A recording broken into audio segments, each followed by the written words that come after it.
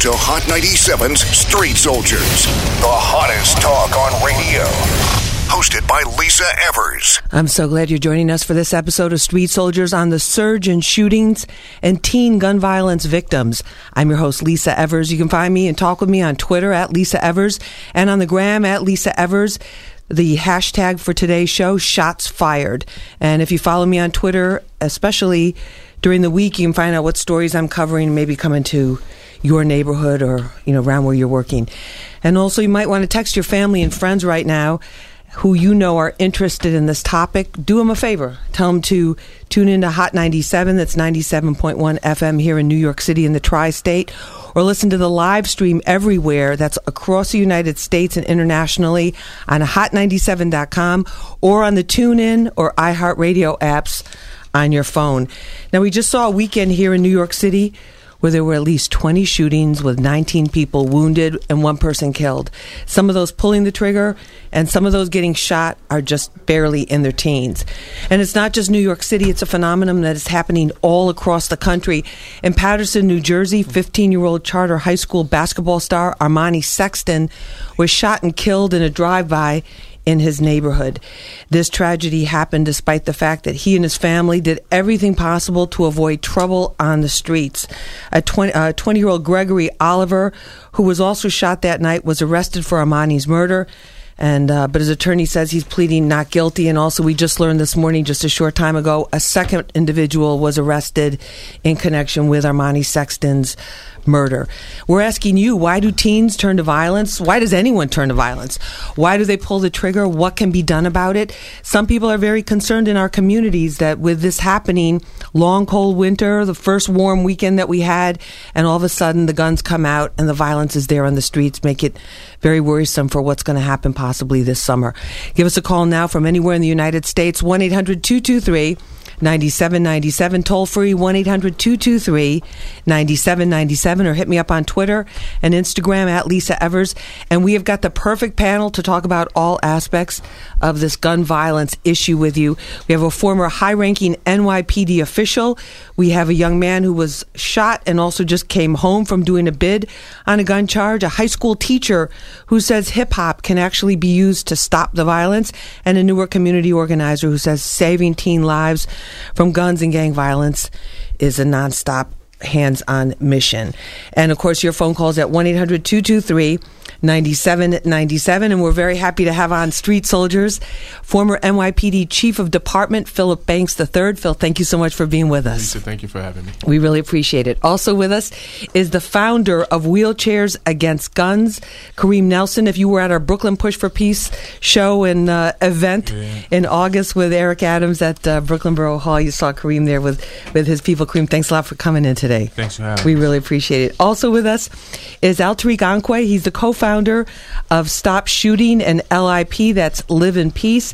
He's a senior aide to Mayor Baraka in Newark. He worked with Mayor Cory Booker in Newark, and he's also been with Hot 97 Street Soldiers since the first Push for Peace effort show that we did starting in 2011 with then Mayor Cory Booker in Newark. So he's been out there. He really does it, and he's out there saving lives one by one.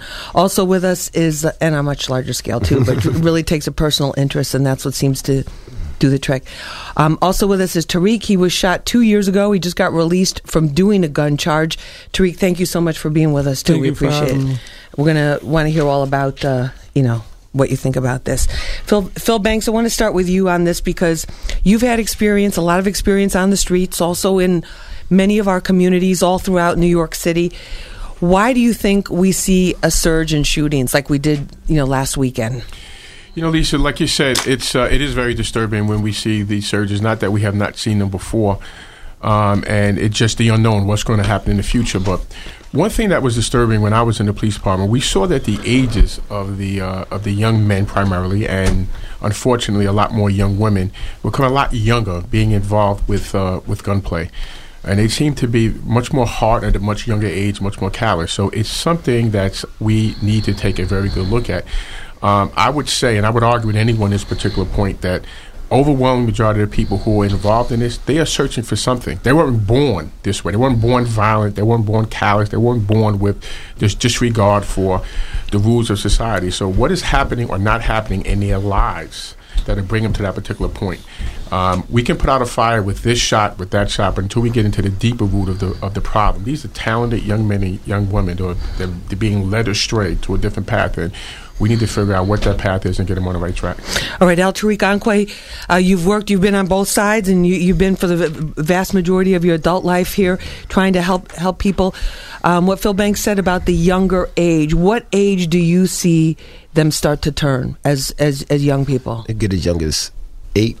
8? They get as young as 8 because, to be honest, these youth are like sponges, so they're soaking up everything around them. So you put all these negative images in front of them, and you put poverty around them and lack of hope, and you tell them that they can't be much or do nothing, or just coming from a household point of view. It's all kind of elements that lead to the perfect storm that create the age barrier that makes it go lower. So we just gotta be kind of active and hands-on, and like we gotta start having these real conversations and just tell people until we get the same support for Mike Brown, for a regular Raheem, we will continue to have this conversation forever. So you're saying that we need to be spending more attention on what's actually happening every day? Every day, because it's happening every day. So you can't just put a Band-Aid on it for 4 hours and say, yeah, we okay now. I got to that young guy. Getting to a young guy is an ongoing process. It's steps. You got to set goals, realistic goals. You got to let them know, listen, you can change your life, but guess what? The reality is it's going to be hard. But anything that's really in life worth having, you got to work for it. All right, Tariq, tell us your story now. You were shot 2 years ago. What were the circumstances? Were you on the streets? Were you in a gang? Yeah, I was like in a little project area or whatever, but to this day, I still don't know who shot me. I wish I did. Maybe like something could have happened about it, but I was at the wrong place at the wrong time, I guess. I don't really know too much about that shooting. And then were you seriously injured? No, it just went in right here and came out under my eye, but it healed up pretty good. Good thing it was a low caliber gun, or something could have happened, like I could have been blind or whatever. All right, now you told me that you just came home from doing time on a gun charge. Yeah, well, I ain't really do that much time, maybe like a week, but I bailed out from a gun charge in Elizabeth. And what were the circumstances for that, behind that?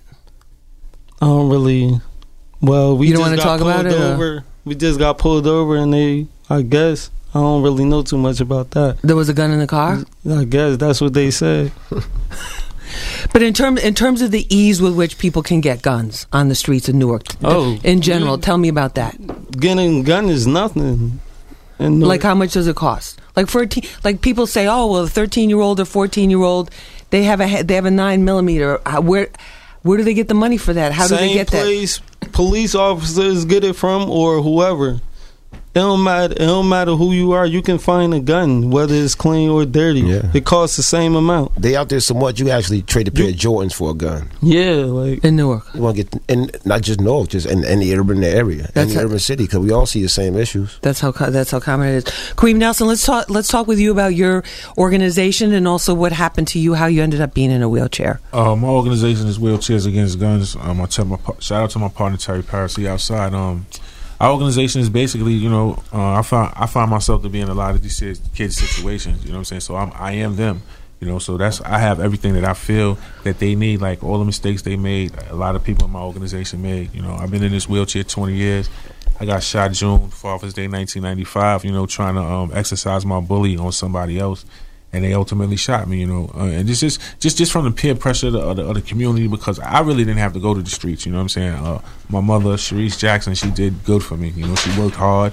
It's just a law like all these other kids. You know what I'm saying? But right now, it's so fast and the information is so overwhelming that they don't even know how to grasp it and take it and use it in a positive way. So everything is just negative. Like everything we feed them is negative. That's what some of the callers are saying at 1-800-223-9797.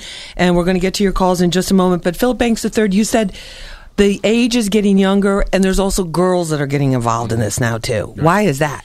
If you just listen to what the three panelists here said, is that it's the allure of the street. So you have these young men and these young women coming up, and they're going to gravitate to what they think is cool and what they think is hip and what they think is the in crowd. And what they're seeing in these particular neighborhoods are that this is something that's good. It's promoted on TV. It's promoted throughout the particular internet, so they're gravitating toward it. So we as a society and as a community, we have to say there's something bigger and better for you to gravitate towards. And once we do that, and Lisa, I don't think that it's that difficult to do. I just think that people are not doing it. When children fail, it means that parents and adults did not do something. They're going to follow, right, the biggest lead out there. And the biggest lead out there is a drug dealer or the bullying phenomenon or this is our definition of what's cool or what's hip. They're going to follow that. That's human nature. Everyone will do that. We need to put a different hip model there for them to follow. And you know what happens? They will follow it. So you're saying in a lot of the discussions about this, people are going like, oh, those teens with guns or, oh, those gang members or whatever. You're saying the adults have to look at ourselves and say, wait a minute, we failed. Of course. I mean, it is we failed. And the reason why it doesn't stop is because we, to a big part, we demonize these young men and these young women. Young men and young women, they're going to do what young men and young women do.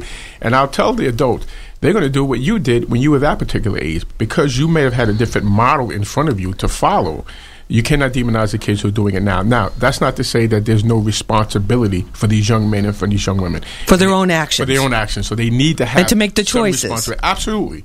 But the fact remains is that if there are limited choices out there for them to do, then they will follow bad choices, just like adults follow bad choices at times. But is the pressure more overwhelming, El Tariq, with the media, with the social media, with all that? It is, because everything is at your fingertips right now. And the reality of life is so...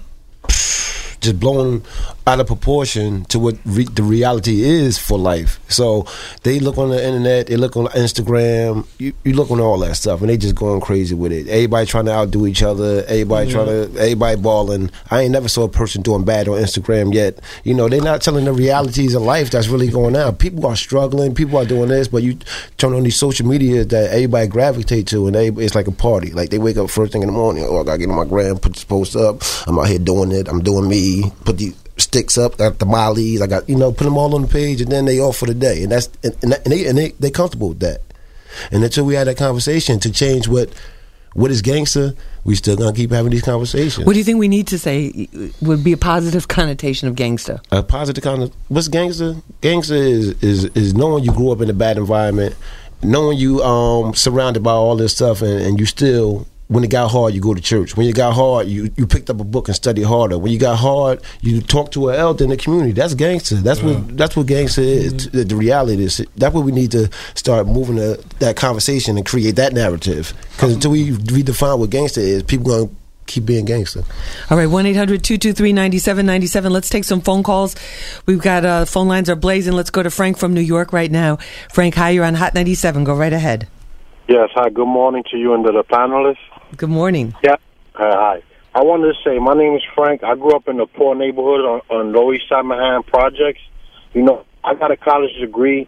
I went to the Marines. I'm a veteran, and I think that there's no excuse to where you grew up at. I grew up with my mom. We were poor, and I just did it on my own. And also, I believe that the people that are on TV, the musicians, the entertainers, they're propagating the negative message to the youth. And youth are very gullible at certain times, and they're not as strong-minded and focused as they need to be because of the alcohol and the drugs, which is clouding their mind. All right. So one more thing I just wanted to say. As a veteran that went to Iraq and Afghanistan, I know the danger of using a firearm. And I don't think the children or the teenagers or even the young adults really understand what they're getting themselves into when they pick up a firearm and walk around with it without being properly trained as to what are they doing. All right, some excellent points. Yes. And one more thing, Frank, and then I got to keep it moving here. Yes, I just hope that the young people could wake up and see what they're seeing around them is not the truth, and seek the truth and seek the knowledge and make a difference for themselves and a positive impact on their community. All right, Frank, thank you for your service to our country, and thank you for your call as well. Let's go to Conrad from New Jersey right now. Conrad, hi, you're on Hot 97. Go right ahead. How you doing, Lisa? What's going on? All right, how are you? First and foremost, I want to say I love your show. You do great things for our black community. Thank you. But all our communities, we're all in this together, babe. Definitely. The one thing that I want to harp on is that, you know, I grew up in a Haitian family, so right away from the door I had strikes against me, and my parents, God rest their souls, they raised me perfectly. But when I got to school, you know, just for not being able to fit in, I got turned into a monster at a high school. You know what I'm saying? My parents taught me everything, the wrong, the right, what to do, get grades, all of that. And this school turned me into a monster that I wasn't. You know what I'm saying? And like, that's sad. What do you mean, the school or the people at the school? Not the you mean the teachers? You mean the kids? The other kids? I mean, you could say that it's the kids, but if the school doesn't step in to do, like, what's necessary, how am I going to be able to get that help that I need? Like the whole environment. Exactly. You know what I'm saying? A lot of times these kids, you know what I'm saying, I had no choice. I had to join a gang, and I didn't even know anything about a gang. Okay. Before I knew what it was, I was in it. All right, Conrad, thank you very much for the call. We appreciate it. Philip Banks III, the one of the issues that the NYPD focused on while you were there was these gangs, but these gangs that would crop up in various housing developments and various neighborhoods. And again, the members were very young, 12, 13, 14. Mm-hmm. Why is that happening? Do you think the gang phenomenon that we see with these young people, like Conrad was just talking about? You know, Lisa, it was a fellow chief on the job, and we would have a conversation. And the conversation I would have with this chief would be, everybody's involved in the gang. If you're an adult, the gang could be some co-workers at your job. Mm-hmm. Right? Your gang could be Hot 97. It could be Street Soldiers. So we're all involved in the gang in some form or fashion. So the fact is that they pick these type gangs to involved in is because they don't have any alternate and wise choices to be involved in. I have a gang. I have a bunch of friends that I hang around with, right? That's a gang. So what's the definition of a gang? It's hanging around with a group of people you have common interests in. The point is that why are there more gangs that are not violent? Why are there not gangs that's more progressive? Why are there not gangs that's going to school? So the fact that we use the gangs, we have to really take hold of what does that word mean. People want to belong to something, and if you give them but one option, then they're going to pick that particular option to get along with. And that's the one they're going to take. Kareem? When I was coming up, it was a balance in our community. Like, we had different music to listen to. Like, we had X-Clan, KRS-One, da-da-da. We had that positive. And we also had the negative. Yeah. But it was that option that we had to take. Like, I use myself as an example. I was a bad kid growing up, you know, but I knew other men that was bad, but they also found themselves through the music, you know, through X-Clan. Some people got knowledge of self, you know what I'm saying? But today, it's not like that. So when you talk about the gang, I don't know, Kareem. We have there's even more diversity, I think, in hip hop. Not to that degree. I'm just saying it's not as militant, as strong. Yeah, you know what I'm saying? As the negative. So when you go to the gang aspect, you got to ask, like, what is it for them to do out there? You know, like, what's more influential, the gang, or do I have to go dig deep to find something positive and, you know, influential for me to do? So the crews are going to win. You know what I mean? The gangs are going to win. The corners are going to win until we find and we ask them. Like, when I go to these schools, my main question is to them, like, what do y'all want? Like, what could we provide for y'all to keep y'all off the corners? Because we have to hear their voice. We have to know what they want. Yeah. Because if we don't know what they want, we just going to keep having these conversations. These conversations are going to go in a circle and circle. Yeah. Like, we have to bring them into the dialogue. Yeah. Like, what do y'all want? They got to be a part of the solution. You know, they do. And that's that. And I think that's the key. Like, we have to ask them, like, what do y'all want? Because a lot of times we talk about them, but they're not in the room. You know, and sometimes a lot of us assume because we've been through these situations, or we've been through jail, or we've been through I shot somebody, or I know that life, or I know what you're going through. Don't nobody know what nobody going through until you really sit down and talk to them, because everybody got individual situations that affect them differently than other people. So until we had that conversation, like, listen, what is it you really need help with? Like you say, when I go to the schools, I go to talk to kids, I say, just name 3 things positive about being in the gang. I still ain't get an answer yet. Yeah. And, you know, we in these schools and we ask them, like, what does integrity mean? And they don't even know the true definition of integrity. So we dealing with it like a lost cause, and then you think they don't know the definition of integrity, and they have all this information coming at them at an overwhelming pace. Alicia, something interesting. Prior to me leaving the department, I had looked to implement this different strategy.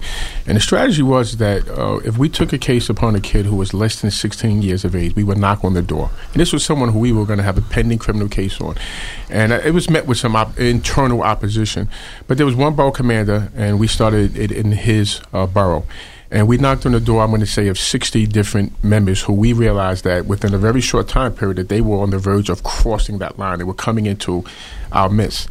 And 95% of the mothers knocked on the door says, I can't do anything with this particular kid. I need help. And that was something that is a different strategy that society has to take. These were kids. I mean, these were less than 16 years of age. And their mothers were saying, I need help. It's this person influencing him or that's influencing him, but I can't do it.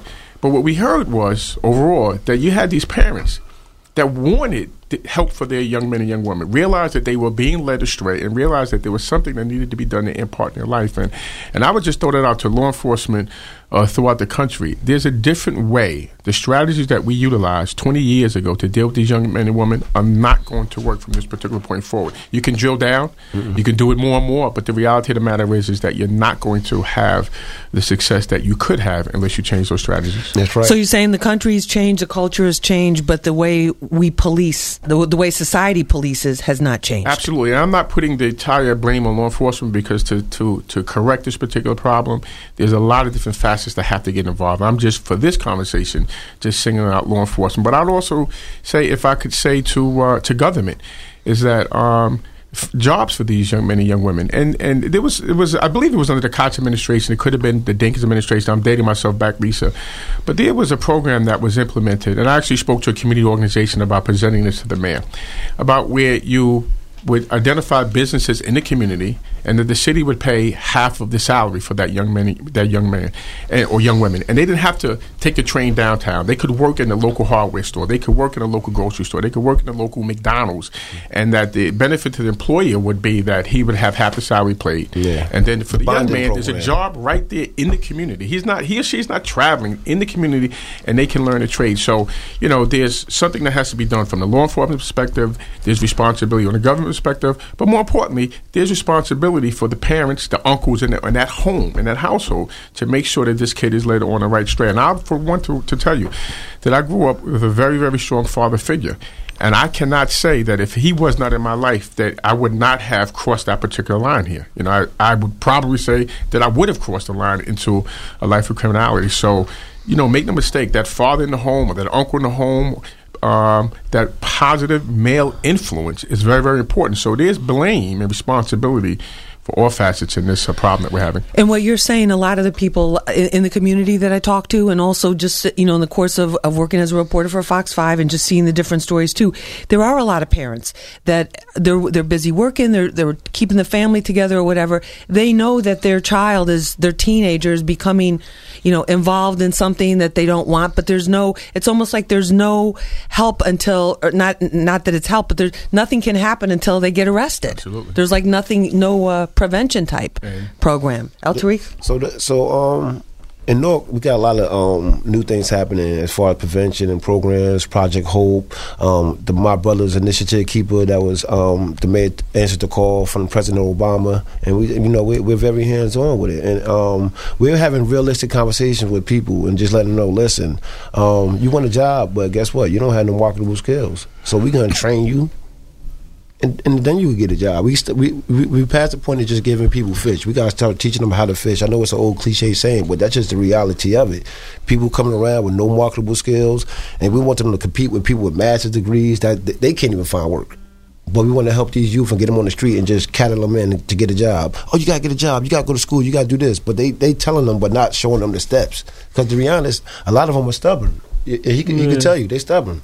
And they really need help. You got to break them down just to build them back up. And tell them, listen, I ain't do it to hurt you. I did it to help you. And this is what it is. What do you think about the program, that this violence interrupters that they've been starting here in New York City? One of the groups, GMAC, with Shandook McFadden in Brooklyn, they're trying to be that intermediary between the police and the parents with some of these teens. What do you think about that concept? You know, we had, when I was with the New York City Police Department, we had met with quite a few groups. I have a very good relationship with Erica Ford and A.T. Mitchell out in Brooklyn. I think the concept is a fantastic concept. I think that it may need to be vetted a little bit more. We may need to be on the same page, but the concept of people who are taking responsibility for issues that are taking place in their community, it's invaluable. This is what we need. So we need young brothers who are right here who says that I am now going to assume this particular leadership role, and we need to have that partnership with the New York City Police Department. So I think that if looked at correctly, the profit that we can come out of this is insurmountable, and I think that is something that's worth exploring, certainly. All right, let's go to Jason from Long Island right now. Jason, hi, you're on Hot 97. Go right ahead. How are you doing? Good morning. Good morning. I just wanted to say that this extends back all on racism, because at the end of the day, we shouldn't be blinded to a system that's already broken, that was already designed to break the minority and the black youth. And the reason why a lot of people join gangs is because when you get pushed away from society and away from just a natural thing as a human being and human life, and you get denied, the streets sometimes will be the only thing that you can fall back on. And even you get denied in the streets. So it's just a whole society thing, and it's a whole system thing. It basically extends from racism. All right, and if you feel marginalized and you have nobody strong in your life that's saying, giving you guidance or giving you that support, you're very susceptible to that. Let's go to let's go to E from New Jersey right now. E, hi, you're on Hot 97. Go right ahead. Yes, how you doing? All right. Good morning to you. I'm calling about the gang violence. I think the gang violence reflects on a lot of people, other people that have been shot, and like the retaliation. All right, I don't really think it's too much of the youth. I just think it's like people shooting people in the retaliation. All righty, thank you very much for the call. But we've had, I may have to beg to differ with you a little bit on that, because we've had a lot of random shootings. We've had a lot of Tariq, you wanted to jump in on that? Yeah, what's up, E? But there's a lot of random shootings. There's people caught in the crossfire and all of that. All right, we're going to everyone hang on the phone. Ivory, Johnny, Damon, Aisha, Abdul, Marquise, Nicholas, everyone else on hold at 1-800-223-9797. We're going to get to more of your telephone calls.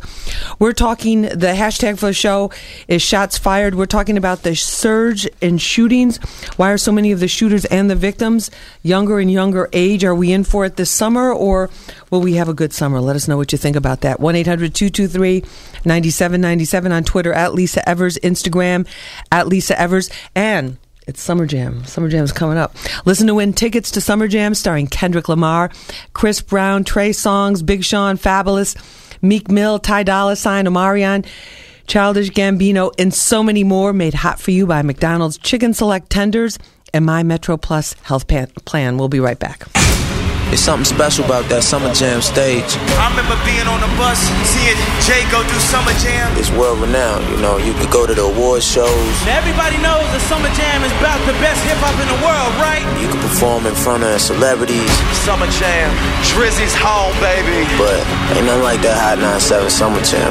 Real talk. It's a Summer Jam weekend, and we got your tickets every hour. Performing live, Kendrick Lamar, Chris Brown. Yo, what up? It's your boy Meek Millie, Big Sean, Trey Songz, Fab, and I see y'all there. Hot 97 Summer Jam 2015, June 7th at MetLife Stadium. For the entire lineup and to buy tickets, go to hot97.com. Made hot by McDonald's Chicken Select Tenders.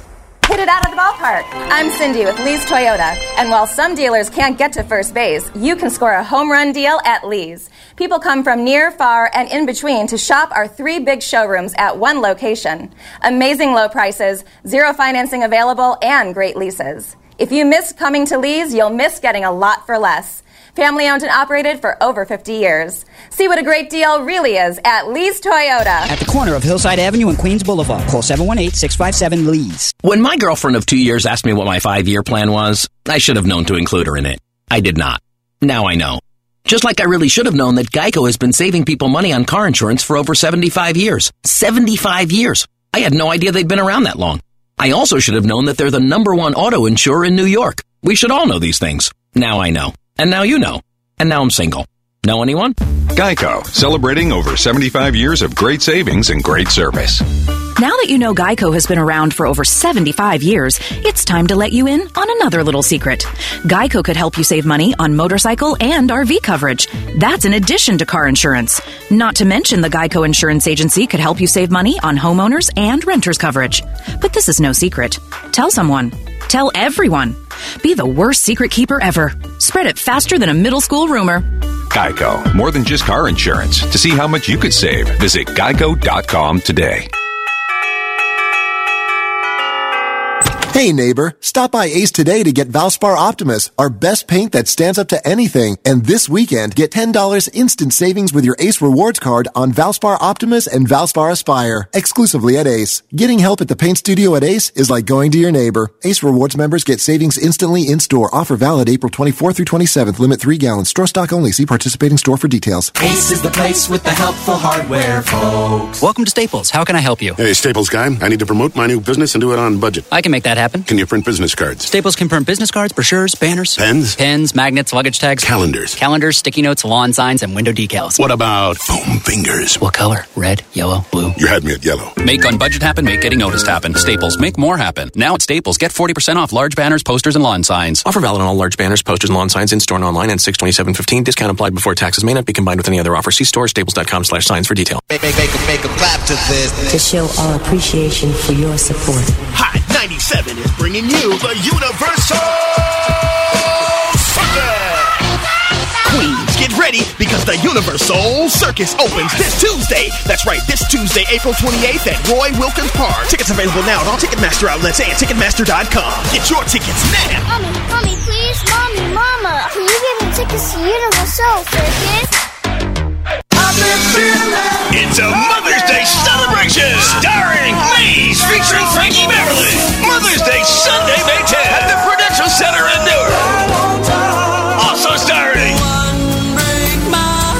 multiple Grammy winner Toni Braxton. Toni Braxton live at the Prudential Center with special guest El Dubai and Kenny Lattimore. Tickets at all Ticketmaster. Online at sjpresentinc.com. For bus transportation from New York to the Prudential Center. Log on to bbqconcerts.com. Maze and Frankie Beverly, Toni Braxton, El Dubai, and Kenny Lattimore. Mother's Day Sunday, May 10th at the Prudential Center. Brought to you by SJ Presents and Razak, the unparalleled event in hair care. Hey, here's a fun fact. Some fruits are really vegetables, and some vegetables are actually fruits. But Tropicana Farm Stand is both, because it has both. It's true. It's 100% juice, the kind you want. Packed with fruits and veggies. All good stuff. There's vitamins and nutrients, but absolutely no added sugar. So pour a glass of goodness. Try the newest Tropicana Farm Stand flavor, Tropical Green. Chilled and ready for you in the refrigerated aisle. Dunkin' New Iced Tea Lemonade, a delicious combination of 2 summer classics and 1 refreshing drink. Freshly brewed and citrusy sweet. Come try one today. America runs on Dunkin'. Price and participation may vary. Limited time offer. Hey, it's Laura Stiles, and here's what's hot. Queens, Universal Circus is here. The show is all new for 2015. Save up to 30% off select performances while supplies last. Use password SOULNYC at Ticketmaster.com. And celebrate Two Fish, Five Loaves annual Mother's Day celebration with Chef Kevin of Two Fish, Five Loaves, the premier caterer of the Tri-State. Go to twofishfiveloaves.com or call 908-227-9065 for tickets and more info. What up? This is Trey Songz, and this is Street Soldiers with Lisa Evers. Real issues, real politics, real people, only on Hot 97. Welcome back. I'm Lisa Evers, your host on Twitter, at Lisa Evers, on the gram, at Lisa Evers. And we're talking about the surge in shootings we saw last weekend. Seems like this happens when the weather gets warm, but a lot of the shooters, teens and teen victims. And we're talking about some of the root causes of the violence and also, what can be done, what adults can do to make it a lot better. Joining us in studio, the former Chief of Department for NYPD, Philip Banks III, El Tariq Anquay, co-founder of Stop Shooting and founder of Live in Peace, that's LIP, senior aide to Mayor Baraka in Newark. Also joining us is Ian Levy or Levy? Levy, okay. Ian Levy. He's a 9th grade high school counselor at the New Visions Charter High School for Math and Science in the South Bronx. Yep. He uses hip-hop therapy to help the teens deal with what's happening on the streets. Also with us is El Haji Bari. He's a student at the Smart Kids School there. All right. I'm not going to hold it against you. I think that's great. I like that. Maybe some of it will rub off on me, the science and the technology part. Anyway, and also with us is Kareem Nelson. He is the founder of Wheelchairs Against Guns. Now, El Tariq, you also use music too, yes, as part of a way Stop Shooting Music to reach to reach the young men whose lives you're trying to save and turn around. Tell us about this song. Live in Peace is GPAC actually give Peace a chance, because we just formally asking people to give Peace a chance. It might sound cliche, but that's just a step in the right direction. So we use music as a conduit to end a lot of the senseless gun violence. So this is called GPAC, Give Peace a Chance. Yes. And let's take a little bit of a listen here. Baby.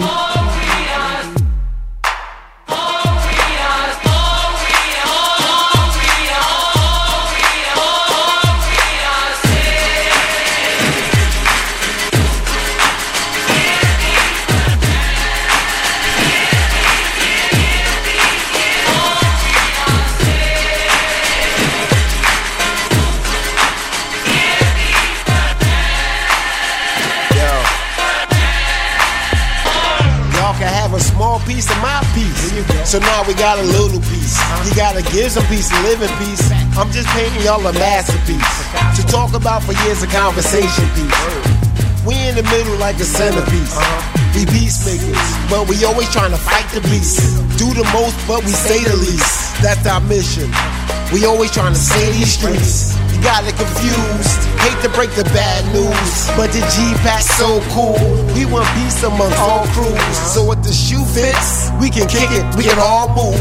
This a conversation past due. So we pass you, don't complain, we asked you. So skip all the attitude. We trying to take this movement to a whole nother latitude.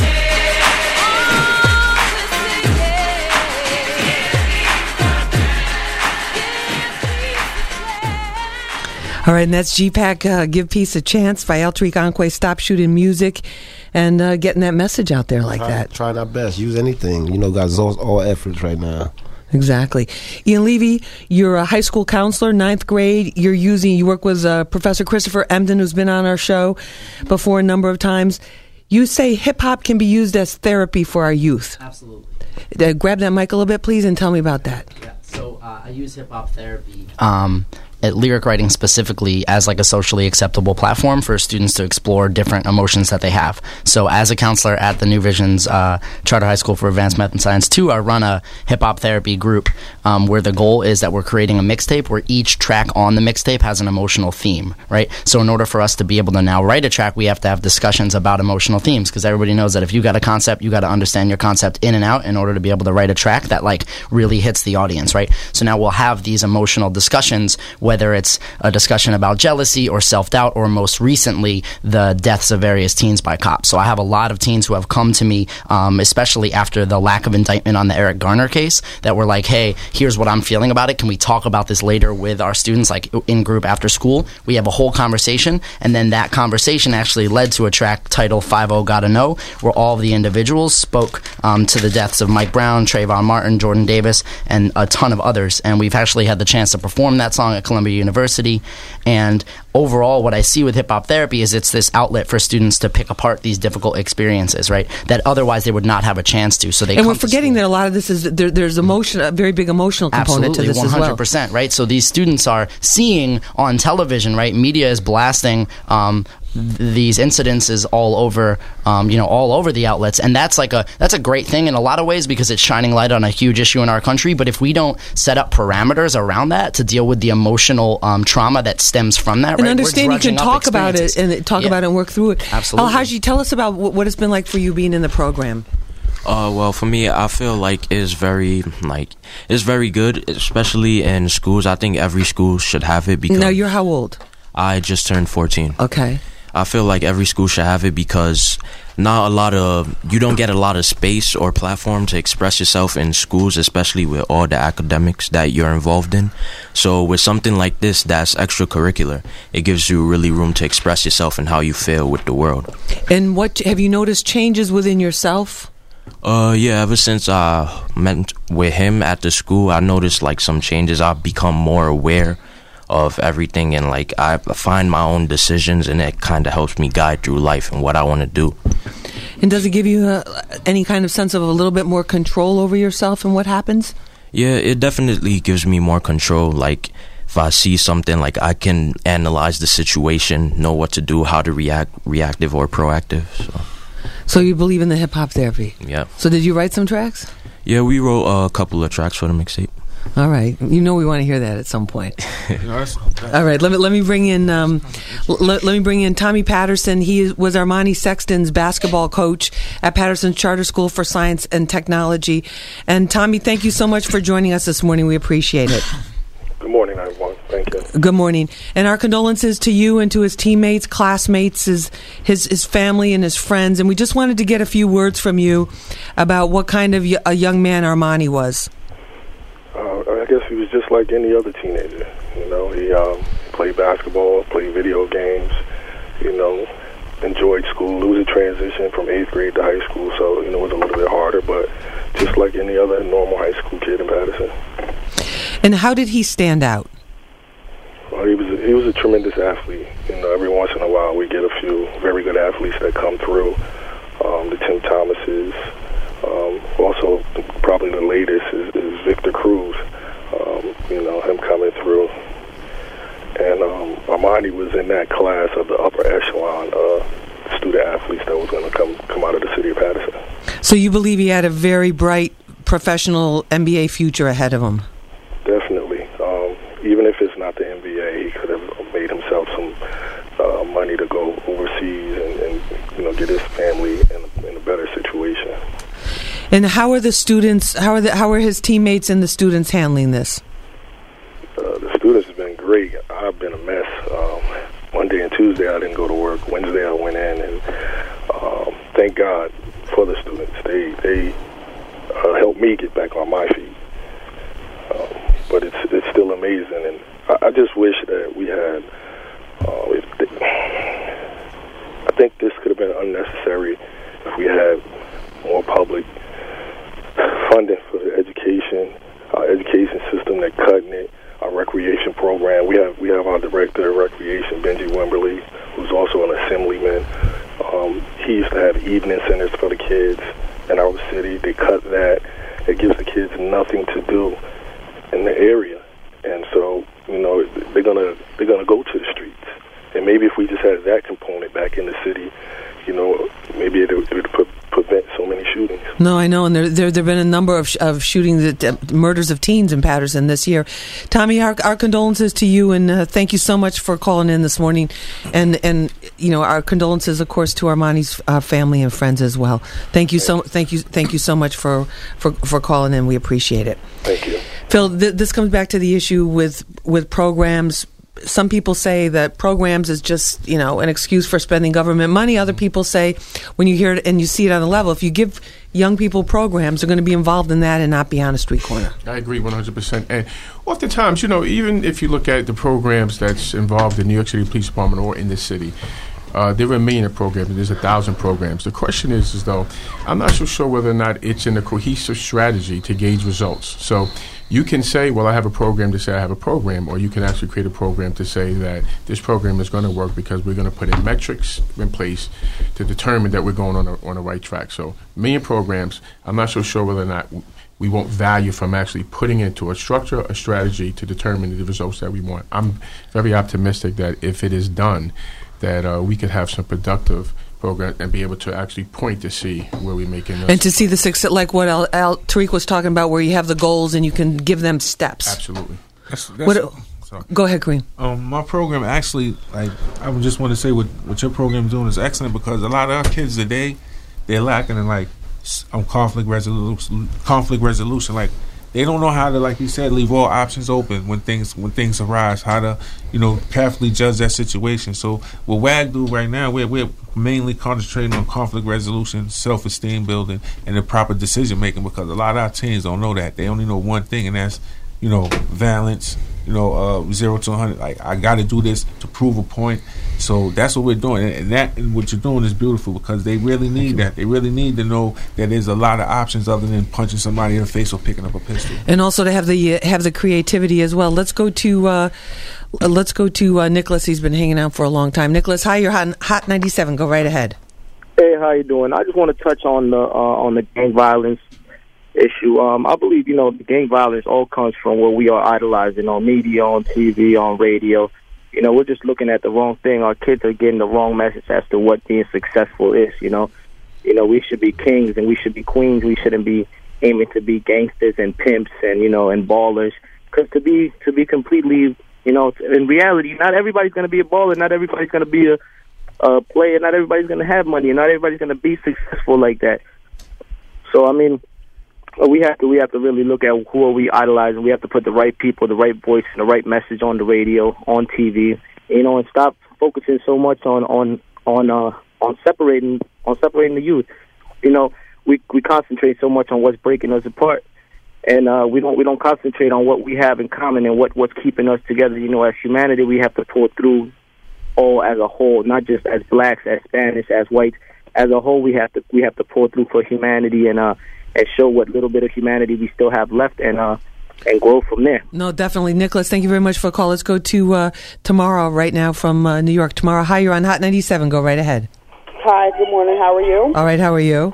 I'm good. I just wanted to comment briefly on the situation overall. First off, I think that a lot of times, just like points other people said, is that the kids, they don't have proper guidance. Not everyone has the same situation. There's a lot of children where, like you said, the parents work all day. So when you come home from school, there's nobody there. So you're making your own meals. You're just in the house by yourself. You get bored, you want to go outside. Now you go outside, and there's guys on the corner hanging out. They're selling drugs or they're doing whatever, and then that's who you idolize. But then you turn on, the radio, or you look on the TV and things like that, and then you're hearing these songs. You're like, oh, they make millions. I want to be just like that. A lot of times kids have to realize you don't have to be like somebody else. We were all born in our own skin, and you have to be able to have that will to be what you want to be. Yeah. You could be accepted by being just you. A lot of times that's misguided. It's not pushed heavily on the kids to know that you're okay. It's okay to be you. That's gone. A lot of people don't know, especially the children. We're not even putting that back into the kids. I got 4 kids, 2 girls and 2 boys, and they're young. But I make them aware that you can be whatever you want to be. I'm not here to tell you got to be a doctor or a lawyer or a basketball player. You be whatever is in you to be, so that you could be successful and leave your mark in life before your time is up. Exactly. No, go ahead. I'm sorry. No, that's okay. If every kid is like that, not just 1 out of 800, or it's so the percentage is so low to the great outcome that's why it's not that much change making, because you have only a little bit of kids altogether that's trying to make it, or their parents are trying to tell them that they can do that, and the other ones just let their hands go, and it is what it is. All right, and then they don't have nobody to follow and nobody to tell them to do the right thing. All right, Tamara, thank you so much for the call. 1-800-223-9797 on Instagram. We're getting a lot of comments about in questions also about police community relations. Latin Incap, the social media king. I am Team Hot 97, talking about police and community relations. And Phil, since we have you here in studio, I'd love to ask you, what do you think are some of the things that can heal the tensions, like Ian was talking about, where many of the students felt disappointed in the system after the lack of an indictment in the Eric Garner case? What do you see from your vantage point now? Well, the first thing, Lisa, I'd like to say is that when we say that the police community relations, we have to understand that there's been some deficiency on both sides. So police community relations is not just the police have done something wrong. Now, with that being said, I certainly do believe that law enforcement bears the great responsibility of that. The issue becomes really in 2 points of how I see it. One is that years ago we had this community policing under Lee Brown, and it was deemed not to be successful. And I think it was deemed not to be successful because there wasn't a major crime-fighting component of it. Then we came in with the Comstock era where Bill Bratton came in 1994. He did a fantastic job. But there was no community element at all. So what I would say, first of all, is that no one has been able to determine that you can have community policing and you can have aggressive policing. I certainly am not subscribing that they're independent. The root of the cause is that the community does not know the police and the police does not know the community. That value system was taken off. Now, if you go back into earlier parts of law enforcement, there was a value system to that police officer knowing his local community. So when he walked on the corner, he knew who the good guy and the not so good guy were. I think law enforcement has lost that ability. Also now, you have the people looking at the cops and say, I don't know the police officers. They stand out there on the foot post. They don't speak to anyone. It only seems like they get engaged when it's consistently looking to take some type of enforcement error. So my suggestion would be a two-part thing. And here's something that we can start at least. And this is something we can start with Street Soldiers Hot 97. Mandate to the mayor that every police officer from the foot post is very, very simple. That when they're on the foot post, they speak to everybody that's walking by. That's part of their responsibility. They speak good morning, hello, how you doing, with everybody that's walking by. And we have a campaign, a whole campaign from that the community. seems so simple, but... And not just, Lisa, it's a start. And that everybody do not walk past a police officer until you say hello. See, the police officer is going to be the same police officer out in the street, and we are creatures of habit. We're walking back and forth. So we're going to see that same police officer. He's going to see that same individual. And if we start by just speaking, what happens is that it's going to start from saying hello, and then it's going to start by asking about your day, and then it's going to start with a communication. So when that officer has to respond to that particular location, he's going to see that argument between two young men, and he's going to say, this person I speak to all the time. And instead of saying, get up against the wall, he or she is going to say, hey, what's going on here?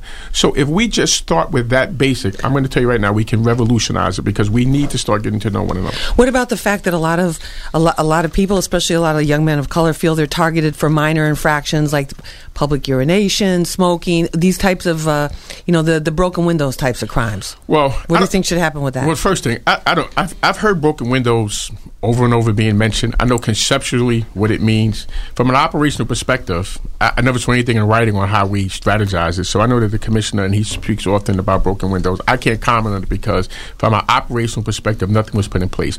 But I will tell you this here, and I understand how the young men and young women feel about that. How we value police officers in the police department, and I would imagine citywide. A police officer who makes 4 arrests a month, right, and he writes 2 criminal court summonses, he's valued as a highly productive officer.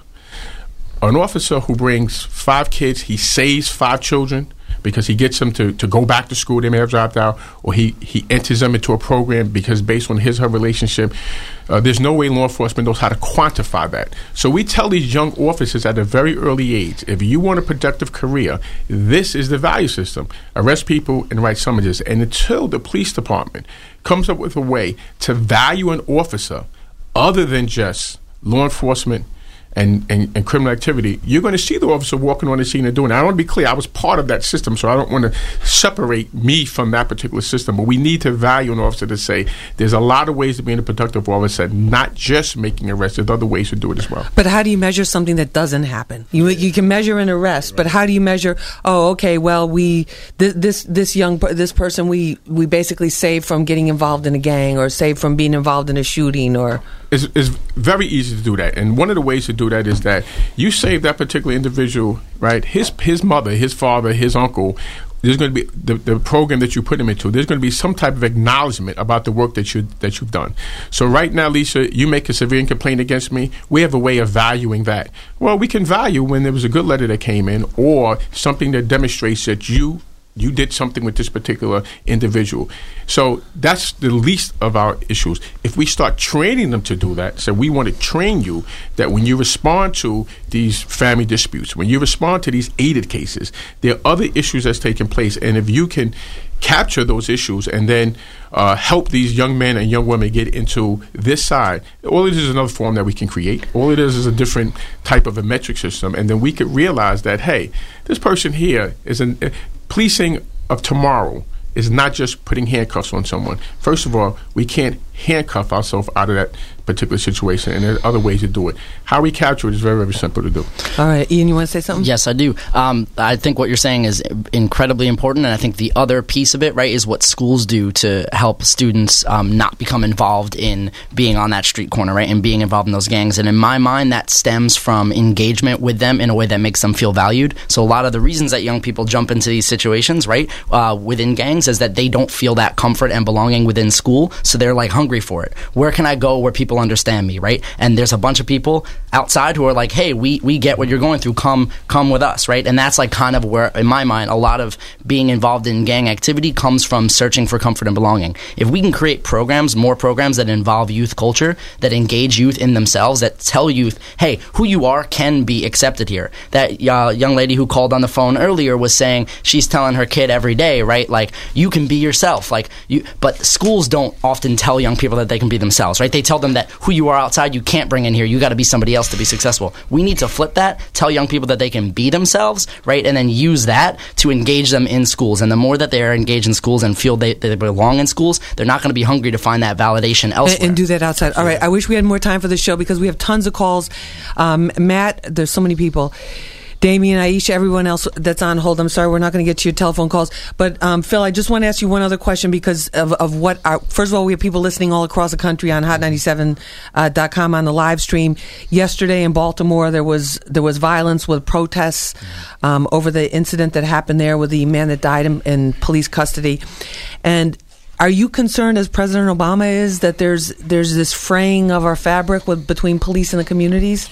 That we're at kind of this danger point that these things just keep piling up? Well, Lisa, I'll tell you this. In all my time with the department and involved with law enforcement, I'm not so sure that I've ever felt the temperature as dangerous as it is now. Now, are we at the tipping point? Some will say we are, some will say that we're not. But I will say that we're at a point that we don't need to be.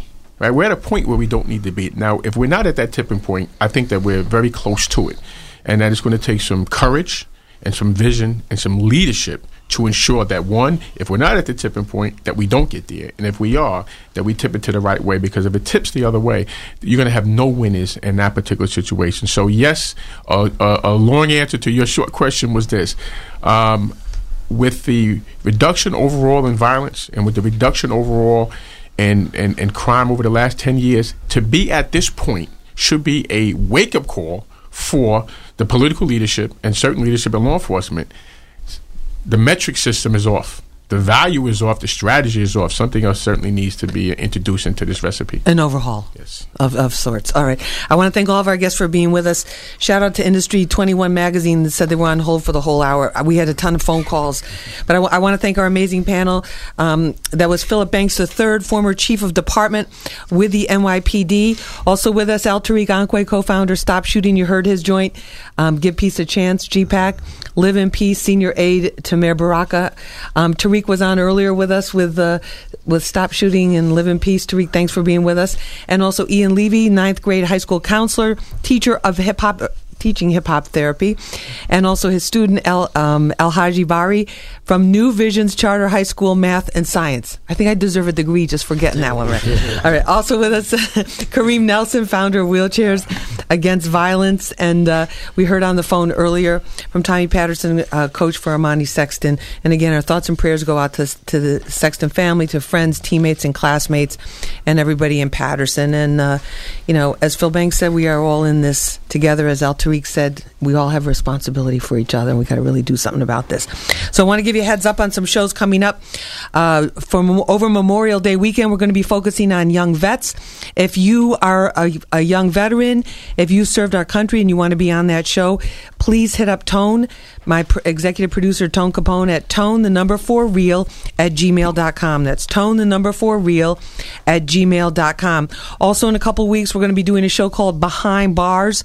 There's major hearings on prison reform in Washington, and also there's movement in other states where they are trying to force paid video conferencing on people who go to visit their friends and family members behind bars. We're going to be bringing you up to speed on all those latest developments on that as well. So if you want to be involved with any of the shows, those or other ones, hit up Tone 4real@gmail.com. Tone 4real@gmail.com. And I want to thank my whole crew here at Hot 97, my executive producer, Tone Capone, our associate producer, Rose D, technical director, the one and only TJ on the boards holding it down. This episode of Street Soldiers will be available after we get off the air on lisaevers.com. You can check it out there and listen again if you want.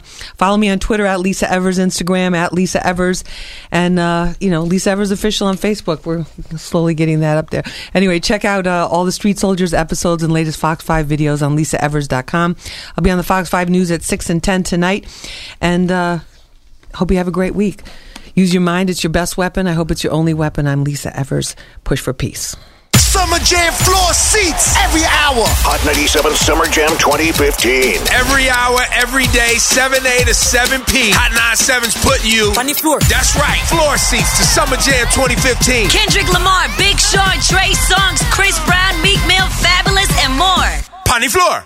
Hot 97 Summer Jam 2015. June 7th at MetLife Stadium. For the entire lineup and to buy tickets, go to hot97.com. Made hot by Metro Plus Health Plan. WQHD and WQHD HD1 New York. Hot 97. This is where hip hop lives.